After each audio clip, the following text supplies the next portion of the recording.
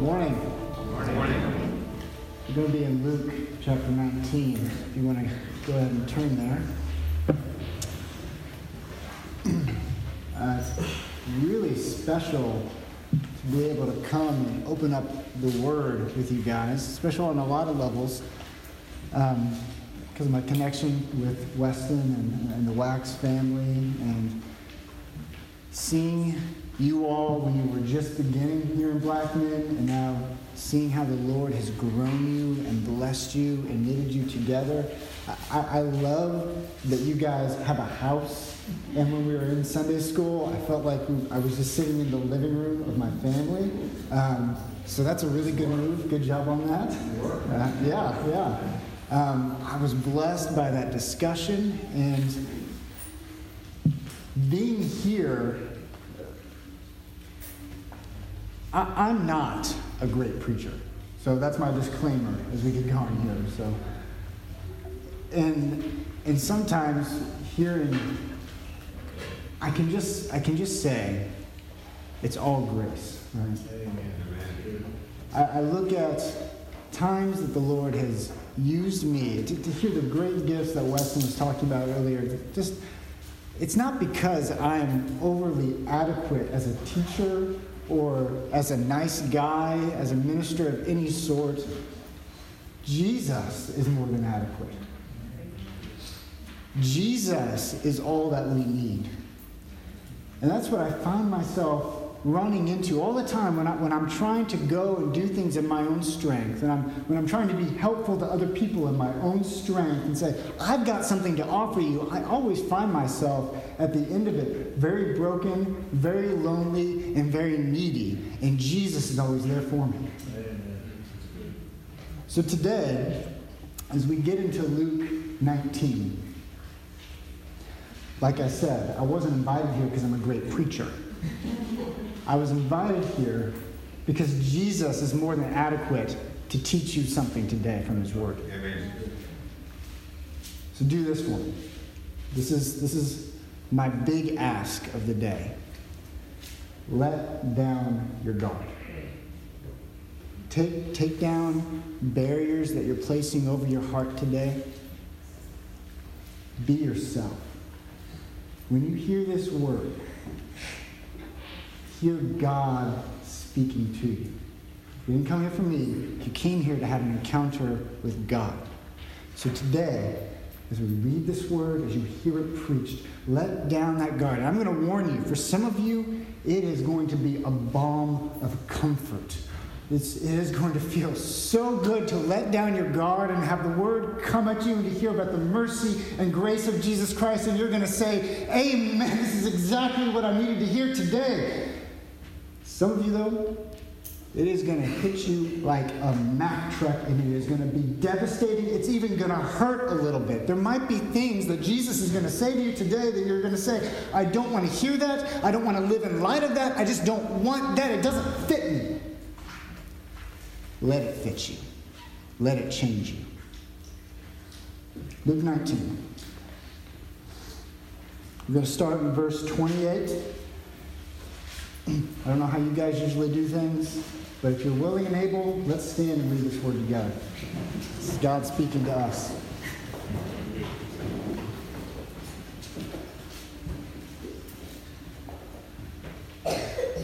Luke chapter 19, starting in verse 28. And when he had said these things, he went on ahead, going up to Jerusalem. When he drew near to Bethphage and Bethany, at the mount that is called Olivet, he sent two of the disciples, saying, Go into the village in front of you, where on entering you will find a colt tied, on which no one has ever yet sat. Untie it and bring it here. If anyone asks you, Why are you untying it? You shall say, This, the Lord has need of it. So those who were sent went away and found it just as he told them. And as they were untying the colt, its owners said to them, Why are you untying the colt? And they said, The Lord has need of it. And they brought it to Jesus, and throwing their cloaks on the colt, They sat Jesus on it, and as he rode along, they spread their cloaks on the road. As he was drawing near, already on the way down the Mount of Olives, the whole multitude of his disciples began to rejoice and praise God with a loud voice for all the mighty works that they had seen, saying, "Blessed is the King who comes in the name of the Lord, peace in heaven and glory in the highest." And some of the Pharisees in the crowd said to him, "Teacher, rebuke your disciples." He answered, "I tell you, if these were silent, the very stones would cry out." And when he drew near and saw the city, he wept over it, saying, "Would that you, even you, had known on this day the things that make for peace, but now they are hidden from your eyes. For the days will come upon you when your enemies will set up a barricade around you and surround you and hem you in on every side and tear you down to the ground, you and your children within you. And they will not leave one stone upon another in you, because you did not know the time of your visitation." Let's pray. Father, as we want today, please speak to us. Nourish us, encourage us, rebuke us if need be, but speak to us and change us by the power of your Spirit and your word. We ask in Jesus' name. Amen. You may be seated. I want to tell you 3 stories from the Bible that I think if you get in your head and you can see how they connect, then this story in the Bible about Jesus will make a lot more sense to you. So the first story, don't turn there. I just want you to listen to that. If you want to write down the reference, that's fine. But just listen today. John chapter 6. So Jesus feeds the 5,000. This is a tremendous miracle. Just a few loaves, a few fish, and he feeds 5,000 people. And they have baskets left over. And the people are so impressed by this that they want to take Jesus by force and make him king. They're thinking, this guy can feed us. He can supply an army. Let's make this guy king. So they want to do this. Jesus leaves because he sees that this is what they want to do. And he's not ready for that. They go on the other side of the lake to find him, asking, "How did you even get here? When did you come?" And he says, "You're only after me." This is a great greeting to them, right? "You're only after me because I fed you. You just want food. You saw the signs, that's why you're after me. You don't really want true bread." And he goes on in John chapter 6 to say that while God fed Israel once with manna from heaven, he's the true manna from heaven. He's the true bread of life. He's the true one that's going to satisfy. He's the bread. He's the life. If they have him, then they will never, ever need anything ever again. Way over their head. They don't get it. And so Jesus continues to press this point home, using language that if you read John chapter 6, might unsettle you a little bit, saying, "You've got to eat me. You've got to drink my blood." Still way over their head. Not getting that. He's not being literal here, right? Thank goodness. And they say to him, this is a hard saying. Who can follow it? And several of his disciples, maybe the majority of his disciples, people that have been following him, people who previously wanted to make him king, they leave. What Jesus was teaching them did not fit their concept of what a king was. So they left. 1 Samuel chapter 8. So if you're following the history of Israel up to this point, God has delivered them out of Egypt by his mighty hand, having Moses lead them out. They go through the wilderness. Moses is able to take them up to the edge of the land. He can't enter himself, but Joshua, the conquering hero, takes the people in. He's courageous. They conquer the land. They have the land. Now they're there. They're established in it. Joshua dies. People rebel. God raises up a judge, saves them. That judge dies. The people rebel. He raises up a judge. He saves them. On and on and on. So you get to Samuel.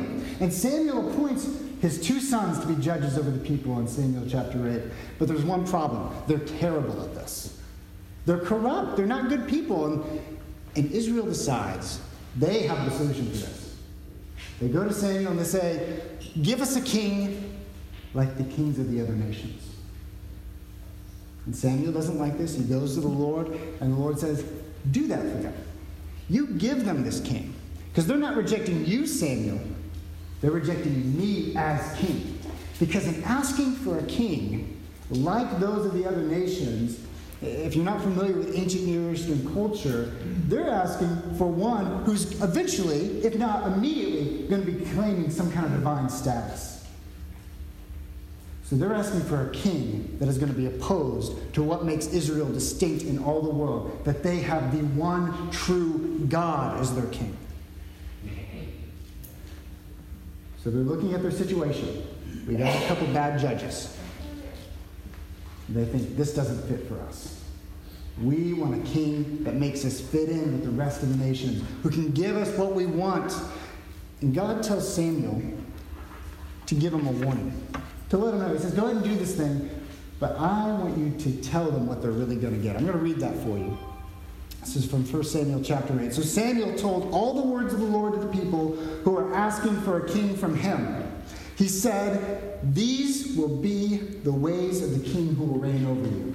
He will take your sons and appoint them to his chariots and to be his horsemen and to run before his chariots. And he will appoint for himself commanders of thousands and commanders of 50s, and some to plow his ground and to reap his harvest and to make his implements of war and the equipment of his chariots. He will take your daughters to be perfumers and cooks and bakers. He will take the best of your fields and vineyards and olive orchards and give them to his servants. He will take the tenth of your grain in your vineyards and give it to his male servants and his female servants, and the best of your young men and your donkeys, and put them to his work.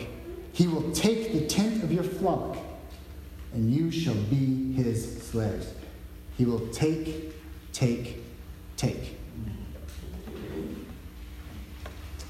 Last story.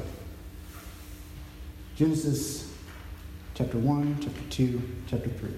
Probably pretty familiar with it because you guys did the Gospel Project. Good for you, by the way. Keep going. Genesis chapter 1, we see that God is not only the king of Israel. God, as the creator of all things, is the rightful king of all creation. It's his. It's God's universe. We just happen to live in it. All creation is his. That means you. That means me. And Adam and Eve lead us in doing what we do all the time. They question God and they reject him as their king. Led by the lies of the serpent, they start to wonder, is God actually telling us the way that we should go? Is he giving us the truth? Because the serpent's making it sound like we're not in a good situation, that we're not on a good trajectory. So what do? They decide that they can make a fit for themselves that's better. They would be a better king. They would be better rulers than God would be. As somebody mentioned in Sunday school, right? This is what Adam and Eve decided to do. They could decide what was right.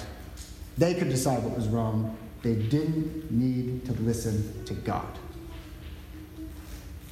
In all of these stories, you see this common theme, don't you? Where people are deciding that they can find a fit better for them when it comes to a ruler. When it comes to a king, we can fashion something for ourselves that's going to meet my needs better. And if I can't, well, then I'll just reject this one and I'll go and do it again. I mean, don't you see that going on in your life? And don't you see it going on in the lives of other people around you? That they grab onto something that they think, this is going to solve all my problems. This is going to make things right. This is going to change the trajectory that I'm on. People come up, this is going to be my new diet. It's going to change me. I'm going to be great after I do this diet. They come up with a new workout plan. This is going to make me look good. And once I look good, life will be good. They come up with a new budget and financial plan. Well, once we get this all sorted out, everything will work again. Or they think, if I can just get in this relationship, or if I can end this relationship, or change this relationship, we're looking for salvation and all these things. And whatever promises it to us, whatever says, I can be a king that gets that for you, we're ready to say, I will be your slave. Just tell me what to do. I will do it. And when it doesn't work anymore, we toss that off and say, where's a new king for me? Luke 19 smashes into us with this reality that there really is only one king. There's one choice. Everybody else, everything else is simply a pretender to the crown. It's a pretender to ultimate authority because they don't have it. They can't offer those things to us. And so we have to stop looking for something that will fit us and say, how do I fit onto this? So today, as we look at Luke 19, let's ask ourselves these two questions. I only have 2 points, so don't worry. If you think that introduction was really long, I only have 2 points. Here are 2 questions I want you to be thinking about as we go through this text. 1, who is your king? Easy answer is Jesus, right? But I want you to think, where am I looking for solutions to my problems? Where am I looking for comfort? What am I trusting in? Am I saying, this is going to make it all better? This new plan, this new strategy, or this other human being? Or am I looking to Jesus and saying, Jesus is the only one who is going to make all things right? And I need to cling to him no matter what trouble comes with it. So that's question 1. Who is my king? Who is your king? And the second, if that king isn't Jesus, if that thing isn't Jesus, why do you want it? Why do you insist on clinging on to something that will never satisfy and never give you what you truly need, which is peace with God? So those are the 2 questions. Just keep those in your mind. Write them down on your paper as we go through the rest of Luke. Let's begin. I ask those questions because my 2 points to this, I think, will kind of feed into it. Because we see, as I said, that Jesus is the only true king. And that he alone can give you all that you need. So let's see how Luke tells us that in Luke 19. First, the Bible tells us here that Jesus is the long-awaited king that gives to his people. Jesus is the long-awaited king that gives to his people. So if you read the Old Testament, you're going to find over and over again a promise that God is going to give us a king. And this promise comes in seed form. Even in Genesis 3, we're told that this king is going to come through Eve. And then the promise is narrowed down. We see that this king is going to come from Abraham and Sarah, then Isaac, then Jacob, and on to David. And we're given promises like this even in Isaiah chapter 9, speaking of this king that will be born. Isaiah 9:6. For to us a child is born, to us a son is given, and the government shall be upon his shoulder, and his name shall be called Wonderful Counselor, Mighty God, Everlasting Father, Prince of Peace. Of the increase of his government and of peace there will be no end.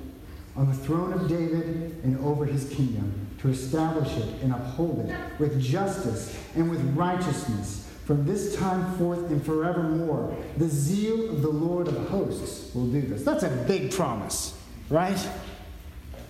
This is a kingdom that's not going to end. It's going to be just. It's going to be wonderful. This is what Israel is looking for. God has made a promise for a king, and they have got their eyes peeled. They want this king. They're in a situation where they're in political frustration. Maybe that's the right word to say. I don't know. But Rome is over them. They don't have what they want. They don't have their own rule. They don't have their own authority. And they want God to vindicate himself. They want God to vindicate them by sending this king. So they've got their eyes peeled. They're looking for this king that God has promised. And here comes Jesus, riding on a donkey. And if we don't know the biblical and ancient background around a donkey, that sounds pretty ridiculous, right? We think about donkeys, and well, they don't have a very nice connotation today. You don't want to be called a donkey. And so when you see Jesus riding down on a donkey, it could seem silly, but by the middle of the 3rd century BC, we're already seeing that donkeys are connected with royalty. Over and over and over again, you can find ancient inscriptions where the chariots of kings are being pulled by donkeys. And if you're wondering, why is that? Well, the working theory right now among archaeologists is that donkeys were just domesticated first, before horses. And so you're going to get something to pull your chariot, it's going to be a donkey. This can't be associated with royalty, so there you go. Simple enough answer, right? Donkeys are royal. And you see this happening not just in the ancient Near Eastern world, but you see it going on in the Bible too. In Judges 12, we have 30 sons of a judge who each rule a city, and it says they all ride a donkey, which doesn't sound very impressive yet again until you realize, oh, that means they're a big deal. They ride a donkey. Or you see that Solomon, when he was taken to be anointed as king, what did he ride? He rode another beast of burden, David's beast of burden, which was David's seal of approval on his son, saying, this is the one I'm choosing to be king. He gets to ride my mule. Mighty. Jesus knows this. Israel knows this. And so when we see in Luke 19, Jesus' effort here, this very direct movement to set up this encounter as he comes into Jerusalem riding a donkey, a colt, which is just a donkey that's never been ridden before. This is very purposeful on his part. Turn with me. No, don't turn. I'll just read it to you. Zechariah 9:9. Zechariah 9:9. Rejoice greatly, O daughter of Zion. Shout aloud, O daughter of Jerusalem. Behold, your king is coming to you. Righteous and having salvation is he, humble and mounted on a donkey, on a colt, the foal of a donkey. Jesus knows these words. All of Israel knows these words. This was God's promise. Your king is going to come to you in this way. That's Zechariah 9:9. In Zechariah 14, we're also told, Zechariah 14 verses 4 and 5, that the Messiah is going to make himself known to Israel on the Mount of Olives. Wow. Let's look again here. What is Jesus doing? Verse 29. When he drew near to Bethphage and Bethany, at the mount that is called Olivet, he sent 2 of the disciples, saying, go into the village in front of you, where on entering you will find a colt tied, on which no one has yet sat. This is not coincidence.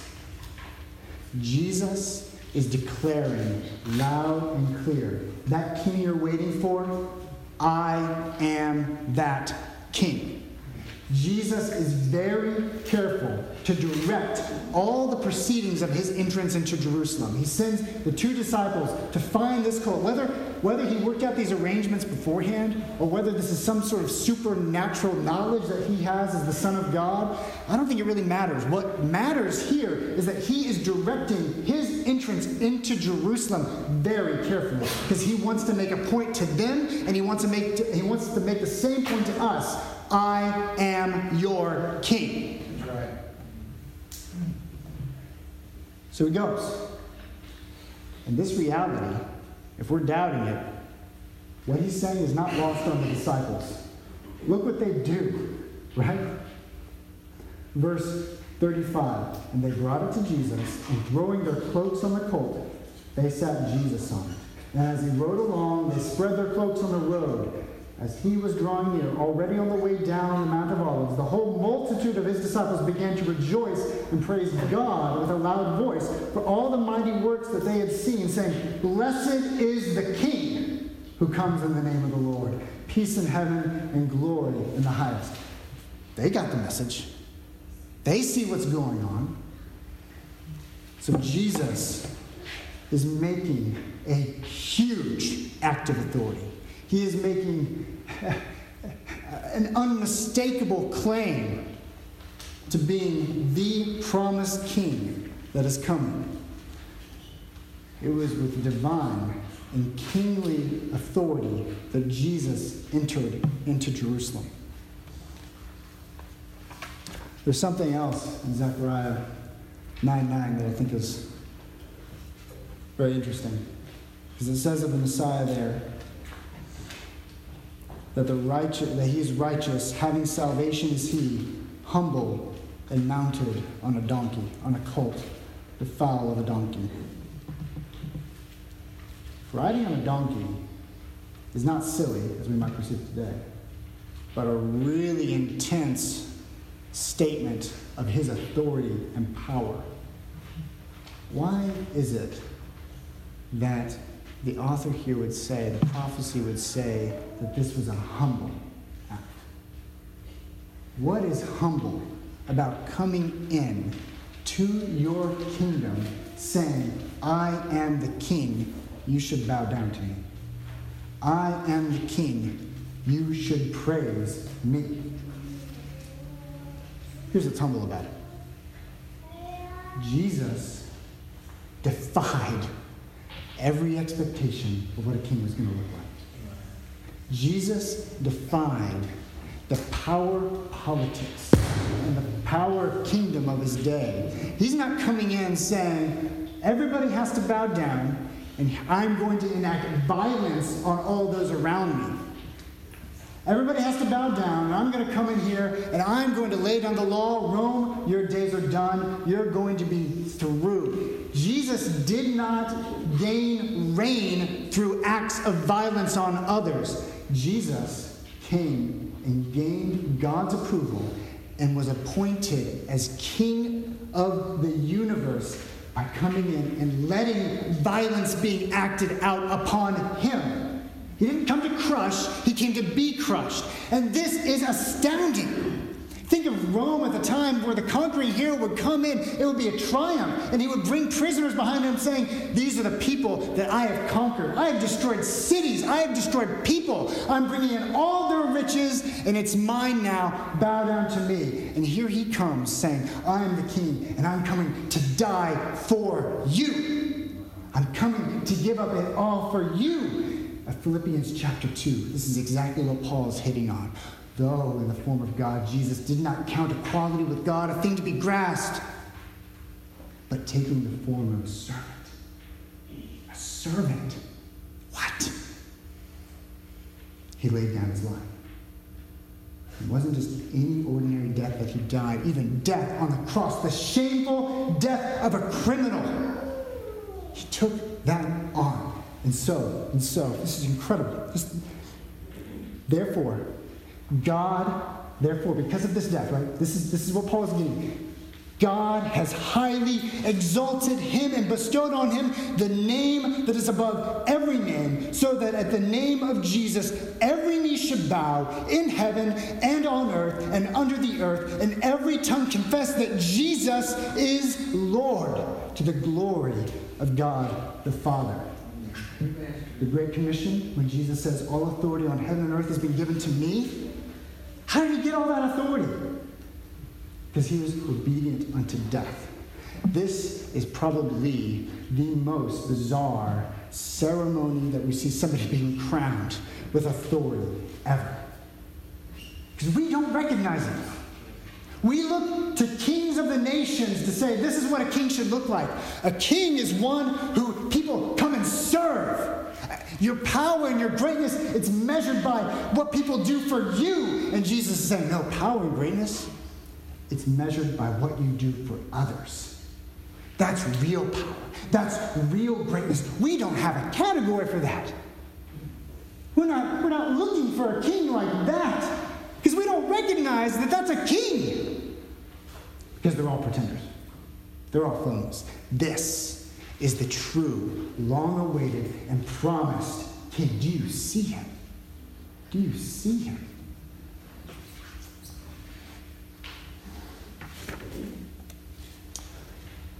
Number 2. It's important to ask if you see him. Because Jesus is the unrecognized king. He's the unrecognized king. Yet, he longs to give mercy. So, can you imagine this scene? Jesus coming down from the Mount of Olives.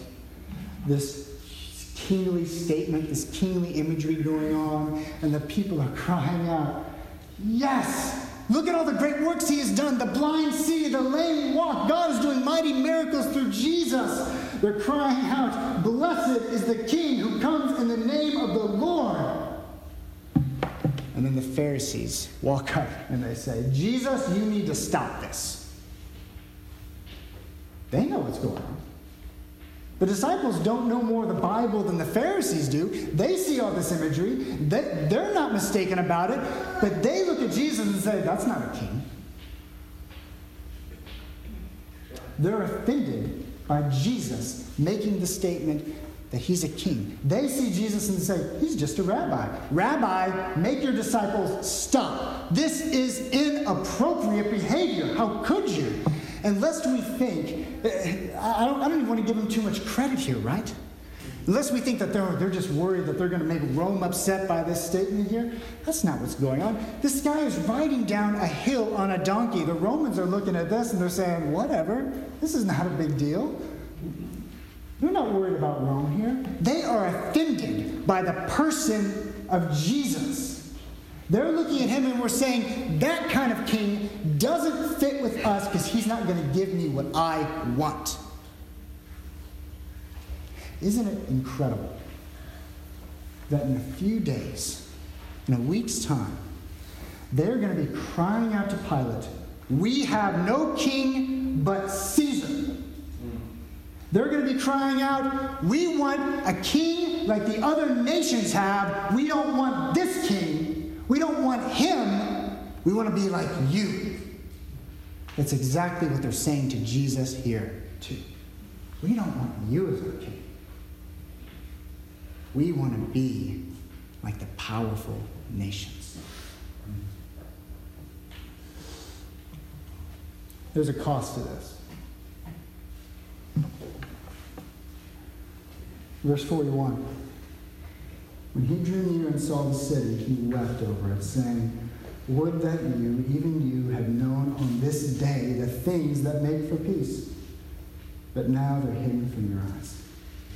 For the days will come upon you when your enemies will set up a barricade around you and surround you and hem you in on every side and tear you down to the ground, you and your children within you. And they will not leave one stone upon another in you because you did not know the time of your visitation. You want a king that's like the other nations? You will get a king that's like the other nations. We don't get to decide how we relate to God. We don't get to decide who is king. If you go to God and you recognize, you know what? There's a problem with our relationship here. It's sin. And I'm going to tell you how I want this to be handled. You don't get to do that. Imagine if you are a city that is at war with a superior army, and now that army has surrounded you and they say, here are the terms of peace. You don't get to say, I don't like those terms of peace. I've rewritten them. Here they are. You have to follow my terms of peace. What's going to happen if you do that? That surrounding army is going to crush you. By our sin, we have made ourselves God's enemies. We've separated ourselves from God, and we have declared, we don't want you as our king, I can be king. This is rebellion. This is heinous. And God has promised that if we keep up that rebellion, then we will be destroyed. Jesus is coming as a messenger of peace, running over enemy lines, coming to you saying, you don't have to die. There is an army coming over that is going to crush you. I bring you terms of peace. You can have peace with God, and you can lose nothing and gain everything. Do you want it? You just have to bow your knee to the king. That's it. Judgment is what comes when you deny that peace offering from Jesus Christ. And it's real. It will come one day. I don't know when it's going to come, but Jesus is going to bring that judgment. Jerusalem, because of their rejection of Jesus, sealed their fate for that judgment. And what happened to the physical city of Jerusalem is just a taste of what eternal judgment is. It's just a taste of what missing out on that peace with God means. One last thing I just want to point out from this text. Because Jesus is the unrecognized king. And if you don't recognize him, then you remain at war with the true king. But I also want us to see here that Jesus once again just radically destroys any concept or any idea that we think this is what a king is like. He shows us anew what it really looks like to be a king. Verse 41, after being rejected by the Pharisees, was just a symbol of being rejected by all of Jerusalem. It says this, and when he drew near and saw the city, he wept over it. In chapter 18, Jesus told his disciples why he was going to Jerusalem. And he's done it several times in the Gospel of Luke so far. He's saying, I'm going to go there and I'm going to die. I'm going to be handed over to the hands of the Gentiles. And I'm going to be murdered. And he knew exactly what he was going to be doing. In Luke 9:53, after he tells the disciples that he's going to die, it says in Luke 9:53 that he set his face on Jerusalem. He was determined to go there, even though he knew exactly what was going to happen. He's going to die in a week, the most brutal death that could ever be imagined. And he's going to suffer the wrath of sin on his being. And he goes to the city and he weeps over the city. He's looking at the city and he's saying, oh, that you. Jerusalem's going to be destroyed in 40 years because of their rebellion against God. He's going to die in a week. And his mind is so centered on what others are going to be going through. Jesus has a rich and deep mercy for you. You think about the situations that you are in that are just really hard for you, that are really you're really struggling through. You think about the sorrow that rests on your heart. You've got burdens. I know you have burdens. I have burdens. We all have burdens. Jesus really cares about those. You're not alone in those things. He is merciful. You know, weeping is a mercy. This brokenness is a mercy. He's saying it doesn't have to be that way in your life. Jesus says to you, even today, he's calling out to you. He's visiting you today through his word and through his spirit, saying, you don't have to die in your sin. For the believer, you don't have to struggle in your sin alone. Jesus is not looking at you, begrudging giving you comfort, begrudging giving you himself. He's saying, come. Just come. So Jesus' mercy is others focused. And Jesus' mercy is deep. It's rich. It's not going away. Jesus' mercy leads him to even visit you today. Does your king resemble this kind of king? Does your king fit for you right now? You recognize it's not Jesus, but your king fits for you right now. You can toss him off whenever he doesn't fit anymore. Are you ready to have your life fitted to Jesus? To recognize that there are all these other pretenders to the crown, but there's only one true king. There's only one who's rich in mercy who will have you whenever you come. Who's ready today to visit you wherever you are.